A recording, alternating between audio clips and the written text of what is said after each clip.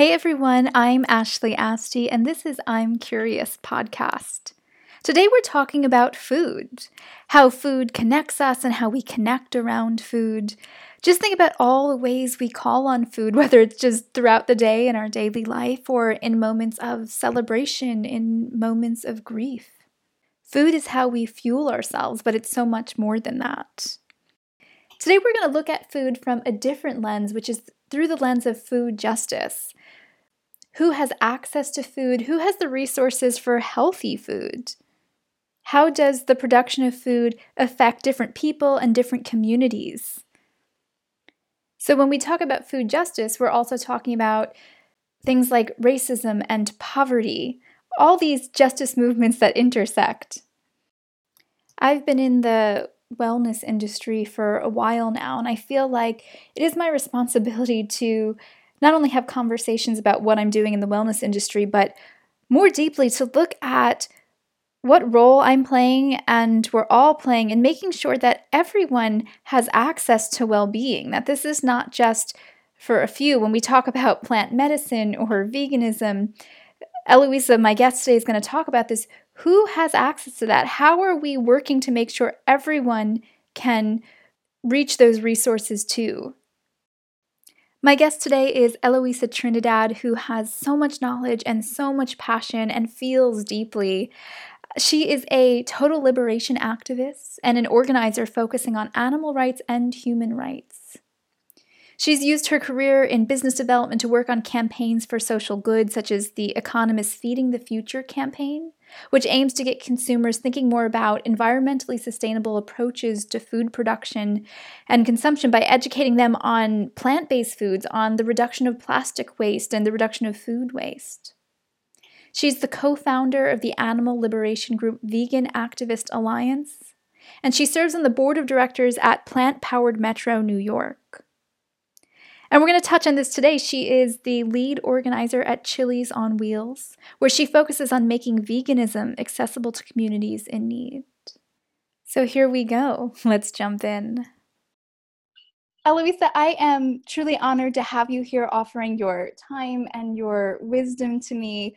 One of the things that I already love about you is from what I can see, is you feel the world so deeply and you respond to it. So not only are you feeling so in tune with what's going on in the world, but you actually do the work to create change. And I really appreciate that compassion. And one of the things that you had written to me when I first reached out to see if you'd be a guest on this podcast, you said, food unites us as much as water and as much as love. So to begin, can you expand on that a little bit? So, I think that we've gotten so away from understanding that we're all connected and we all share this earth, we all share this planet. And those are the things that sustain us. I mean, literally, figuratively, in any way that we can think of. Food and water, all of the beings here, the plants, I mean, that's exactly what we need as sustenance. And so, from a physical standpoint is what's unite us. I mean, and even from a sort of collective consciousness, it unites us as well. So, I believe that we're not different than one another. We all need similar things, whether that be community, love, shelter, food, water, and those are the things that make us, sort of deal with this planet at times, not the planet itself, but this challenging times that can be difficult and can be challenging for us to navigate. And I think when we get back to those basics of exactly what it is that we all need on the most basic level, we understand that, and it brings us together. I'm getting a little emotional because I'm just thinking about it, and it's hard for me to really put it into words. So I might get a little long-winded. But yeah, I mean, when you go outside and you look at a tree or you look at a person and they're drinking, whether it's water, whether it's juice, whether it's eating, and you see a little bird doing the same thing, you see a tree kind of absorbing the sun, and we do as well. You see it as such a picture, and we're all connected, and it unites us. I mean, when we talk about food and we sit down with one another and we're in community and we're sharing stories, we do that as well. Other beings do it as well. A lot of times, where they're in their community and they're looking for food. And so the search for food, and also how it brings us together as a community, and especially for human animals, and sharing stories. I think we have such a connection there besides the physical sustenance, and understanding how vital water is in this life. I mean, we cannot exist without water. Nothing on this planet can exist without water. And, it's challenging for me to realize that we're in a system that privatizes water, that privatizes food to the point where it is a way to control people. It's a way to keep people oppressed. And, there are corporations and governments who use this, and it has been done for centuries, and it has been done forever, as gatekeeping. What can you do on this planet as any being, whether human or non-human, if you don't have access to the most vital basic things that you need to survive, right? And so when we look at that, and we look at it from a survival perspective, we understand how much it is that that unifies us. Yeah, I think you're talking about the feelings that might come up, and I think that's nothing to apologize for. I think so many of us have been taught to suppress that feeling, but you're actually really connecting to that, and feeling the connection that we all have, and I think that makes you perfectly situated to advocate for justice and change, which is exactly what you're doing. To step back a little bit and just start getting into a little bit of the work that you do, and kind of frame the conversation, I want to talk about access to healthy food. And so again, just to sort of set the scene for anyone listening, can you explain what a food desert is and what a food swamp is? So there are a few terms in food justice. One is food desert, one is food swamp, and one is food apartheid. So I think the most widely used term that people use right now is food desert, because it's really the one that has been kind of pushed forward. But they're all important, and they all exist sort of a little bit differently. So, for example, a food desert literally would be somewhere where you don't have access to healthy foods. So if you have a community that has to travel 2 hours to access healthy foods and doesn't have proper access to transportation, that is a food desert. A food swamp is where you have a lot of food and is not healthy food. And so I think a lot of times people get those two terms confused. So, you have, let's say, and that happens a lot in New York City, where what we actually have are food swamps. So we have communities that have a lot of food, and they're processed foods. They're junky foods.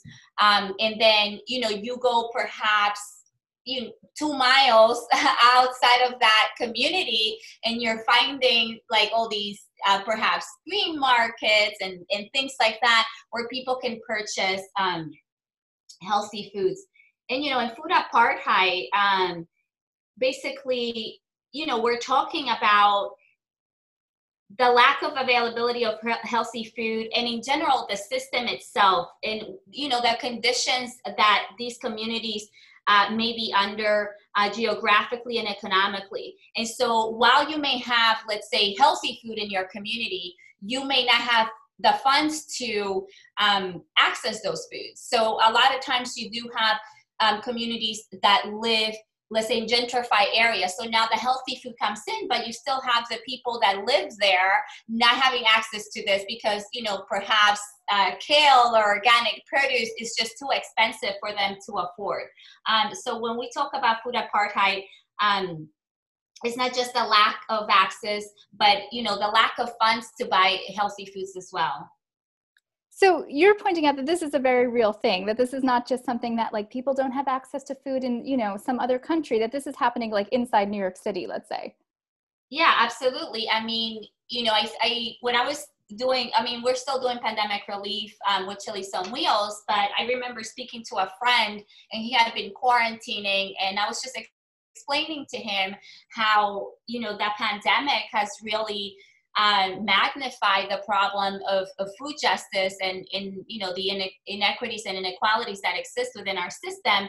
And his response to me was, but this is in Africa. There's food here. Mm. And I said, there is food here. I mean, in the world, and I think we need to really keep this in mind. There is enough food in the world to feed everyone.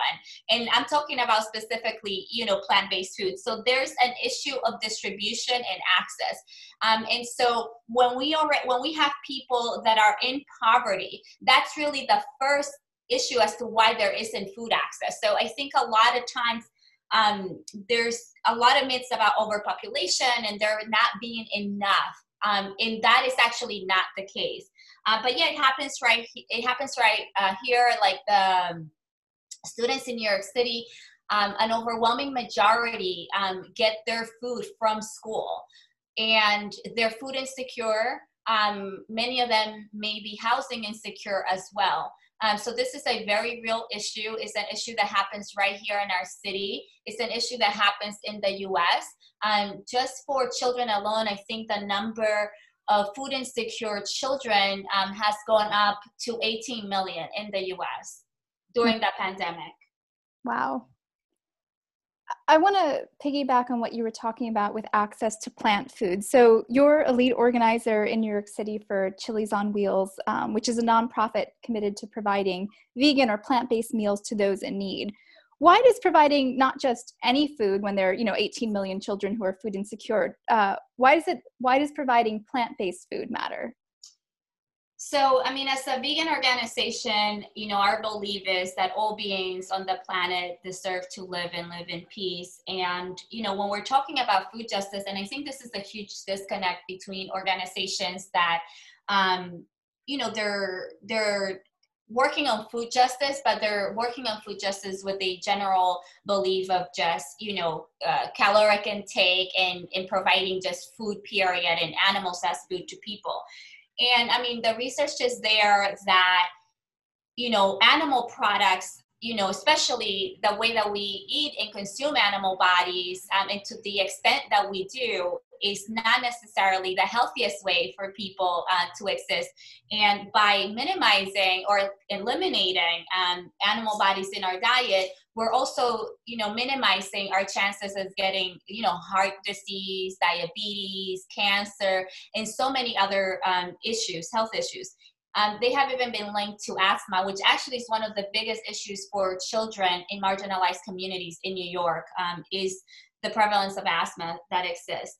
And so, with introducing, and not exactly introducing, I mean, these are communities that are aware a lot of times of what is good.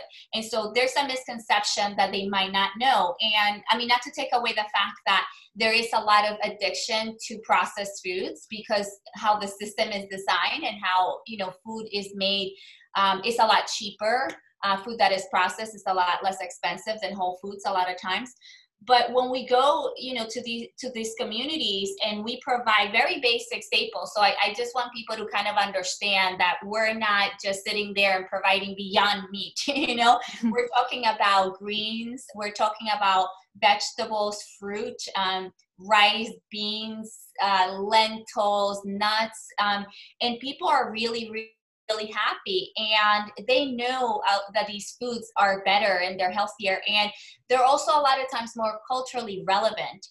One of the issues within the New York City system, and whatever was developed in order to address the food insecurity that existed before, but obviously was made worse by the economic downturn from the pandemic, was that none of the food has been culturally relevant.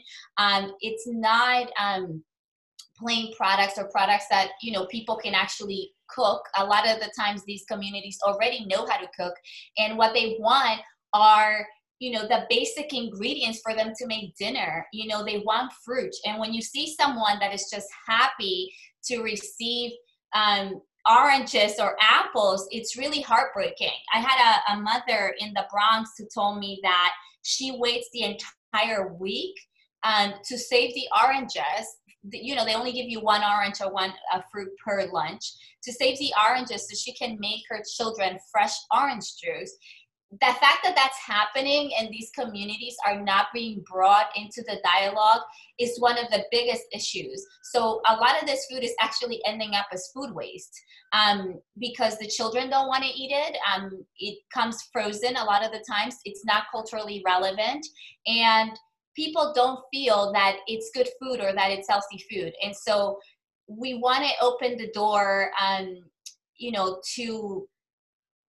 to health in a way, you know what I mean? And to just, keep the communities involved in the decisions instead of pushing whatever ideas or beliefs. And there's been some situations where somebody might be walking by and we're feeding, let's say, houseless individuals, and they're saying, you're taking away a choice because you're only providing plant-based foods.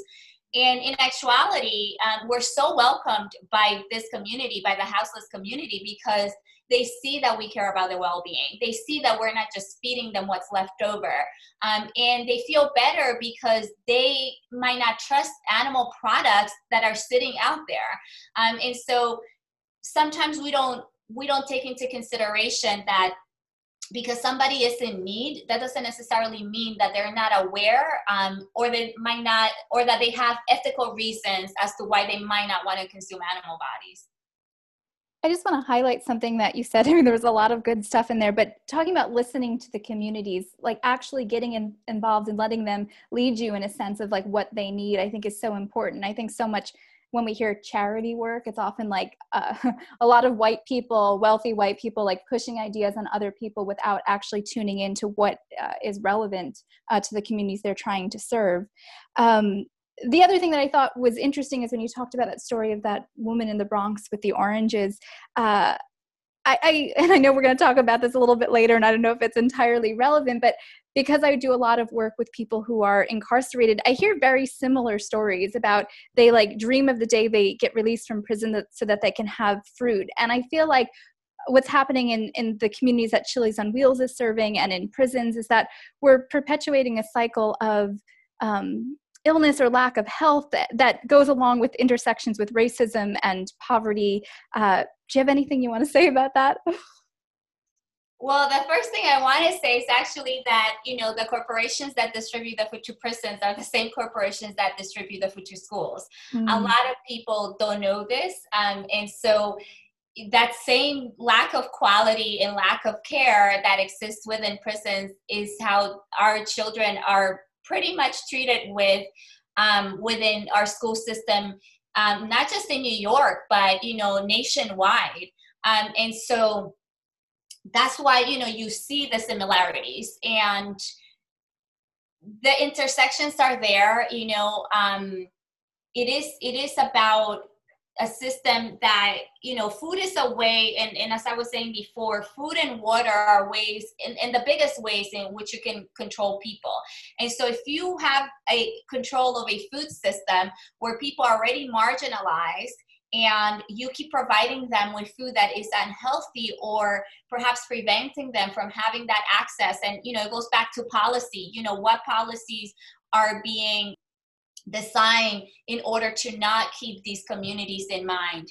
And so this is a form of racism. It is a form of marginalization.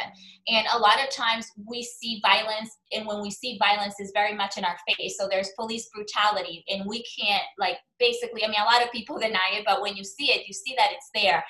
And what the type of violence that a lot of people don't see is the violence that kind of is in the background, that is systemic, that it isn't necessarily killing somebody right away, but by the policies that are implemented, is killing people slower, also in higher numbers though. And so we see people who are food insecure, so they're suffering in that moment because they might not have food, and they might have to make decisions of whether do I pay the rent and keep my apartment, or do I buy food to eat. That's a decision that nobody should ever have to make. And so we cannot separate, we don't live in any type of vacuum. We cannot separate food justice from, racism and, and also colonization. We're talking about a history of where slaves are not allowed to farm for themselves and own land. Because obviously when you farm for yourself and you grow food, there's a level of independence that exists in that. You don't need somebody else. You don't need to depend on anyone else. And even currently you see farmers that are, farmers of color that do not get the same praise in the media as their white counterparts, that don't have access to the same level of funding. And it continues from the very beginning of growing food to the food that ends up on your plate. And we see it across the board. We see, migrant workers who have absolutely no rights, basically, and who experience extreme marginalization. So food justice doesn't just mean access to food. It really does mean labor rights. It means, the fact that there's a racist system in place that we have to dismantle as well. That's a great segue, because I had wanted to talk about factory farms and sort of what you're saying, these collateral consequences or systemic consequences that go beyond access to healthy food or the resources to get healthy food. So for anyone who doesn't know, can you first explain a little bit what a factory farm is, and then perhaps how factory farms affect the communities that they're located in? So there are two things. So we have factory farms, which are basically the larger, intensive animal farming operations. So very industrial production of meat. So you're talking about the factory farms. These are the production that actually supplies the entire country or sometimes globally. So these are very, very big operations. So in these and then you have slaughterhouses, which tend to be smaller and a lot of times individually owned, but they get their animals from factory farms. So it's all very connected. Okay. So within factory farms, you're talking about waste that comes from the animals, and the communities that live within, near these factory farms experience really high levels of respiratory issues, as far as other health conditions like skin conditions. They experience lack of water, so their water is contaminated. So we have water contamination as well as air pollution. And so these communities tend to be Black, Indigenous, and people of color, or extremely poor white people who live within these communities. The slaughterhouses, which we have about 85 here in New York, are also situated in communities that are marginalized, in communities of color. Now, a lot of the people in the community may buy animals at these slaughterhouses because they're not aware that they're coming from a factory farm. They think that they're, getting these locally raised, grass-fed animals. But once you talk to people in the community and you let them know that these slaughterhouses are not located on Park Avenue, they're not on the Upper East Side, they're not in Tribeca, they actually start sort of changing their beliefs, and they start to realize, wait a minute, like, why is this in my community? And a lot of people in the community don't want the slaughterhouses there. So, I don't know if you've ever been to a slaughterhouse, but the smell is absolutely atrocious. There's runoff on the street and, fecal matter from these animals. Sometimes they're located right next to schools. We have some in New York City that are located right next to the schools. So just imagine, being a child and walking by these slaughterhouses on your way to school. And within those two, whether it's, intensive animal factory farming or slaughterhouses, what you find is that the people who are still marginalized beyond the community where these are located are people who either don't have documentation to be here in the U.S., so foreign nationals, and people of color. So their labor rights are constantly violated.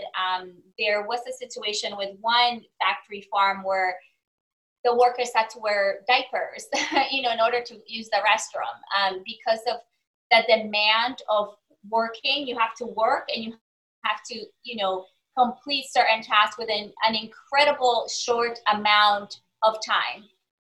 So when you talk about some of these migrant workers or sort of this labor trafficking, is this because these people don't have citizenship, so therefore in order to survive in this country they have to take whatever job they can get, like they don't have choice?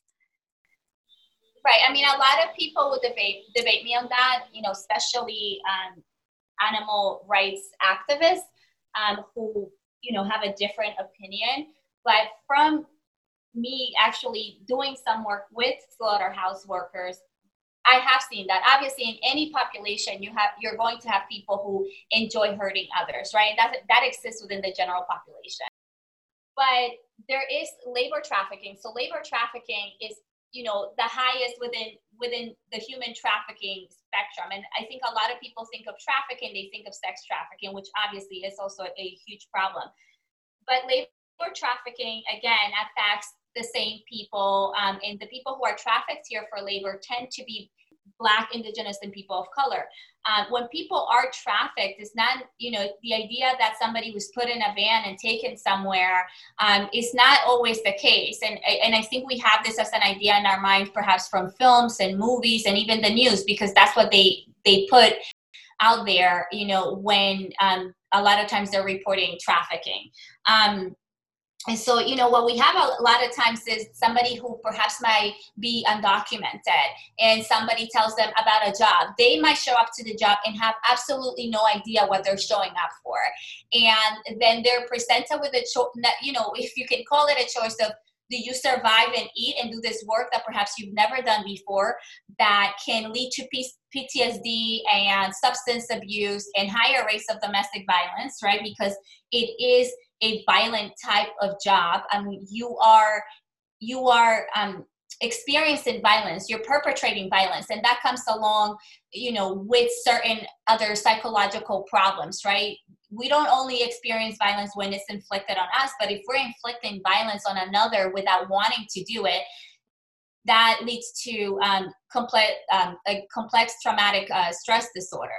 And so that's how we see a lot of this labor trafficking happening, where, specifically here in the US, where you might not know that this is exactly what you're signing up for, and then you are in that situation. Or if they, a person came here illegally and they have to pay off the person who brought them here, they might not have another choice. It's either, you pay us, or, we kill your family in the country that you're from.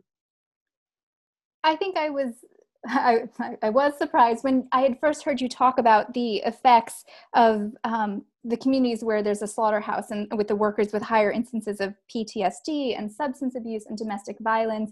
And at the same time, as much as I didn't know that information and it was horrifying, it was also not shocking to hear. Like it made a lot of sense, like you said, because these people are involved in violent acts every day for their job. Which again, I keep coming back to this because there are a bunch of similarities. And when you're talking about slaughterhouses in New York City are not in Tribeca or different, more affluent areas. And I again, in my work with prison, I see that all the time. I grew up on Long Island in New York, and I didn't even know that there were jails and prisons on Long Island or in New York, because I grew up in a more like upper middle class area, and I never drove past one on the way to school. My parents didn't go past one on the way to work, but they're there because they're just in certain communities. And I bring this up because you had sent me a message and you'd said that Chili's on Wheels hosts a Friendsgiving event every year for Thanksgiving. And you had mentioned that, when you gather together for that event, that people also gather to write letters to people who are incarcerated. Can you tell me a little bit more about that? And just speaking of crime, when there's a slaughterhouse that is placed within a neighborhood or community, the crime rate goes up by about 22%. Wow. And so, we can see within that how everything really is connected. I mean, when people are suffering these psychological issues because they're inflicting pain and trauma on another, that's one of the ways that expresses itself is by the crime rate going up. So Chili's on Wheels, obviously we believe in restorative justice. We believe that currently the prison complex, which is very much for profit in this country, should be abolished in the way that it exists. And when we gather for our big, I hate to call it Thanksgiving because that's that holiday, but Yeah. Friendsgiving or that day, we also beyond, feeding people food and having clothing and other items available for them, we get together and we write letters and cards. We actually, there's kids that do it. We have one young girl and she's actually sort of the leader, and they draw and they are mailed to people who are in prison, because community, we're all part of this community, we're all part of humanity, and there's a lot of people in prison who don't belong there, who, just by the fact that, and who are non-violent criminals, and this system is not designed for rehabilitation. It is designed to keep people in prison so others can make a profit. And so keeping that in mind, these people might be disconnected from family, might not have family, and the smallest act of kindness that we can do is send them a card, and send them something that says, hey, you're still here, and we know that you are, and we acknowledge you, and we understand that this system is rigged and it isn't in your favor. And so that's one of the things that is done every year. And by implementing this through Chili's on Wheels, the youth and the children understand that this system is not just, oh, there's a bad guy there and there's a good guy there, and the police are the good guys and the system is the good guy. There's a complexity here. And so, teaching children empathy extends just beyond be nice to a doggy or be nice to your next door neighbor. Sometimes there are people who we might judge because they have ended up in places that we may deem less than by society. But within those places, there exist so many different stories, and some of those stories are very heartbreaking.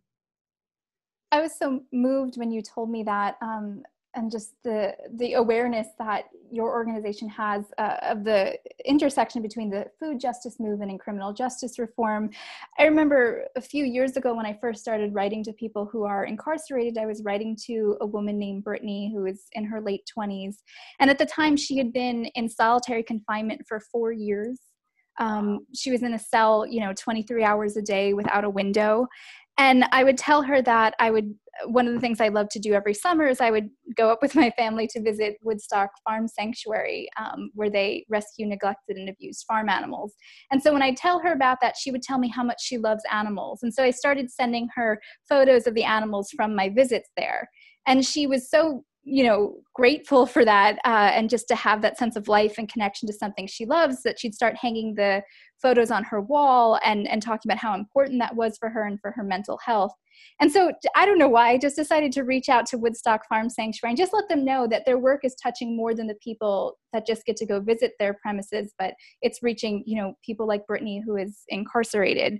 And what I was surprised by, now I'm not, at the time I was, that the person who wrote me back on their staff started talking about the origins of solitary confinement and the connection between the prison system and the factory farm system, and what we're doing to human animals and animals. I don't know. That's not really a question in there. If you have anything to add, you can. If not, we can move on. I mean, I always have a lot to add, I feel. Stop me whenever you can, because I can be very long-winded. But, when you look at the industrial prison complex and you look at factory farms, you're talking about the commodification of bodies. And that's exactly what is going on. And whether it's a human or a non-human animal, it is a system for profit. It is a system that doesn't take into account the existence of a being in its entirety.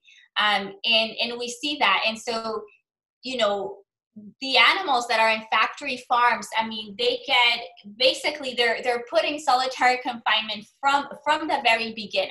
So you have a baby who was born from a cow and is completely pulled away from their mother and becomes a product. And so there is no chance at life. There is no chance at connection. And when you look at the prison complex, it is exactly the same. You become a number. You are now treated as not a being, but just a product, whether that means that you're a damaged product or a product that can be used for profit. And so there are so many similarities there. And again, it's within this system that we're under. And when you look at the prison complex and you see who is incarcerated, you're talking about an overwhelming majority of people who are of the global majority, or otherwise called people of color. And that goes back to the, commodification of brown and black bodies. It goes back to the fact that when we had police really established in this country, they were chasing slaves that were running away, because slaves running away meant a loss of profit. And so we still see that today.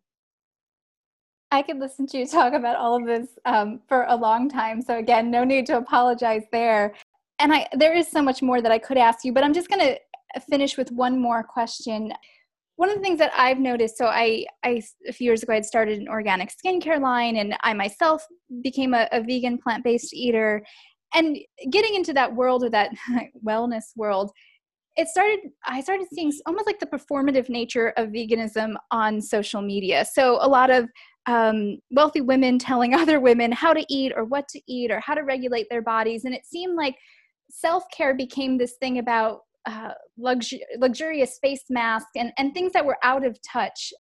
When I think about self-care, more of the origins of it, I'm thinking about someone like Audre Lorde, who is a self-described, she said she's a Black lesbian mother warrior poet. And when she talked about self-care, she said, "Caring for myself is not self-indulgence. It is an act of self-preservation, and that is an act of political warfare." Because I think it was bold for someone like her, as this Black mother lesbian warrior poet, to declare that she deserves to exist. She deserves to take up space. And that was self-care. Do you want to touch on it all, how that has shifted, or again with the Instagram generation, or how it's sort of lost touch with its roots?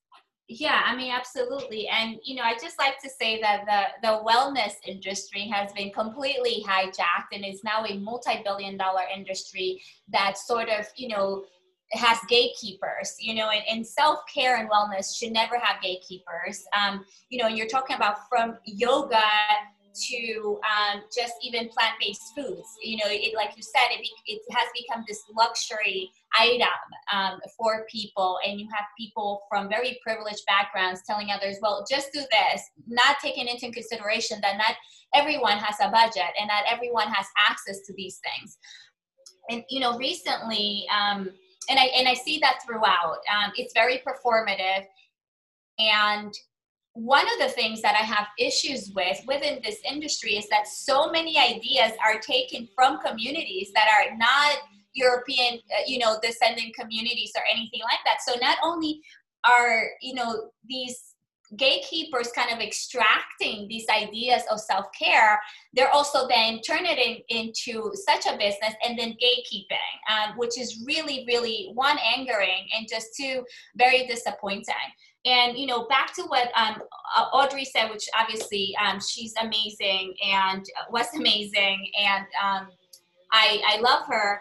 It is very true. So anytime that we find joy, anytime that we care for ourselves, especially as Black, Indigenous, of people of color, it is resistance. We are surviving. And so recently, one of the things that happened with me, there were the Black Lives Matter protests happening, and Kaporos was happening at the same time, and I was just completely exhausted.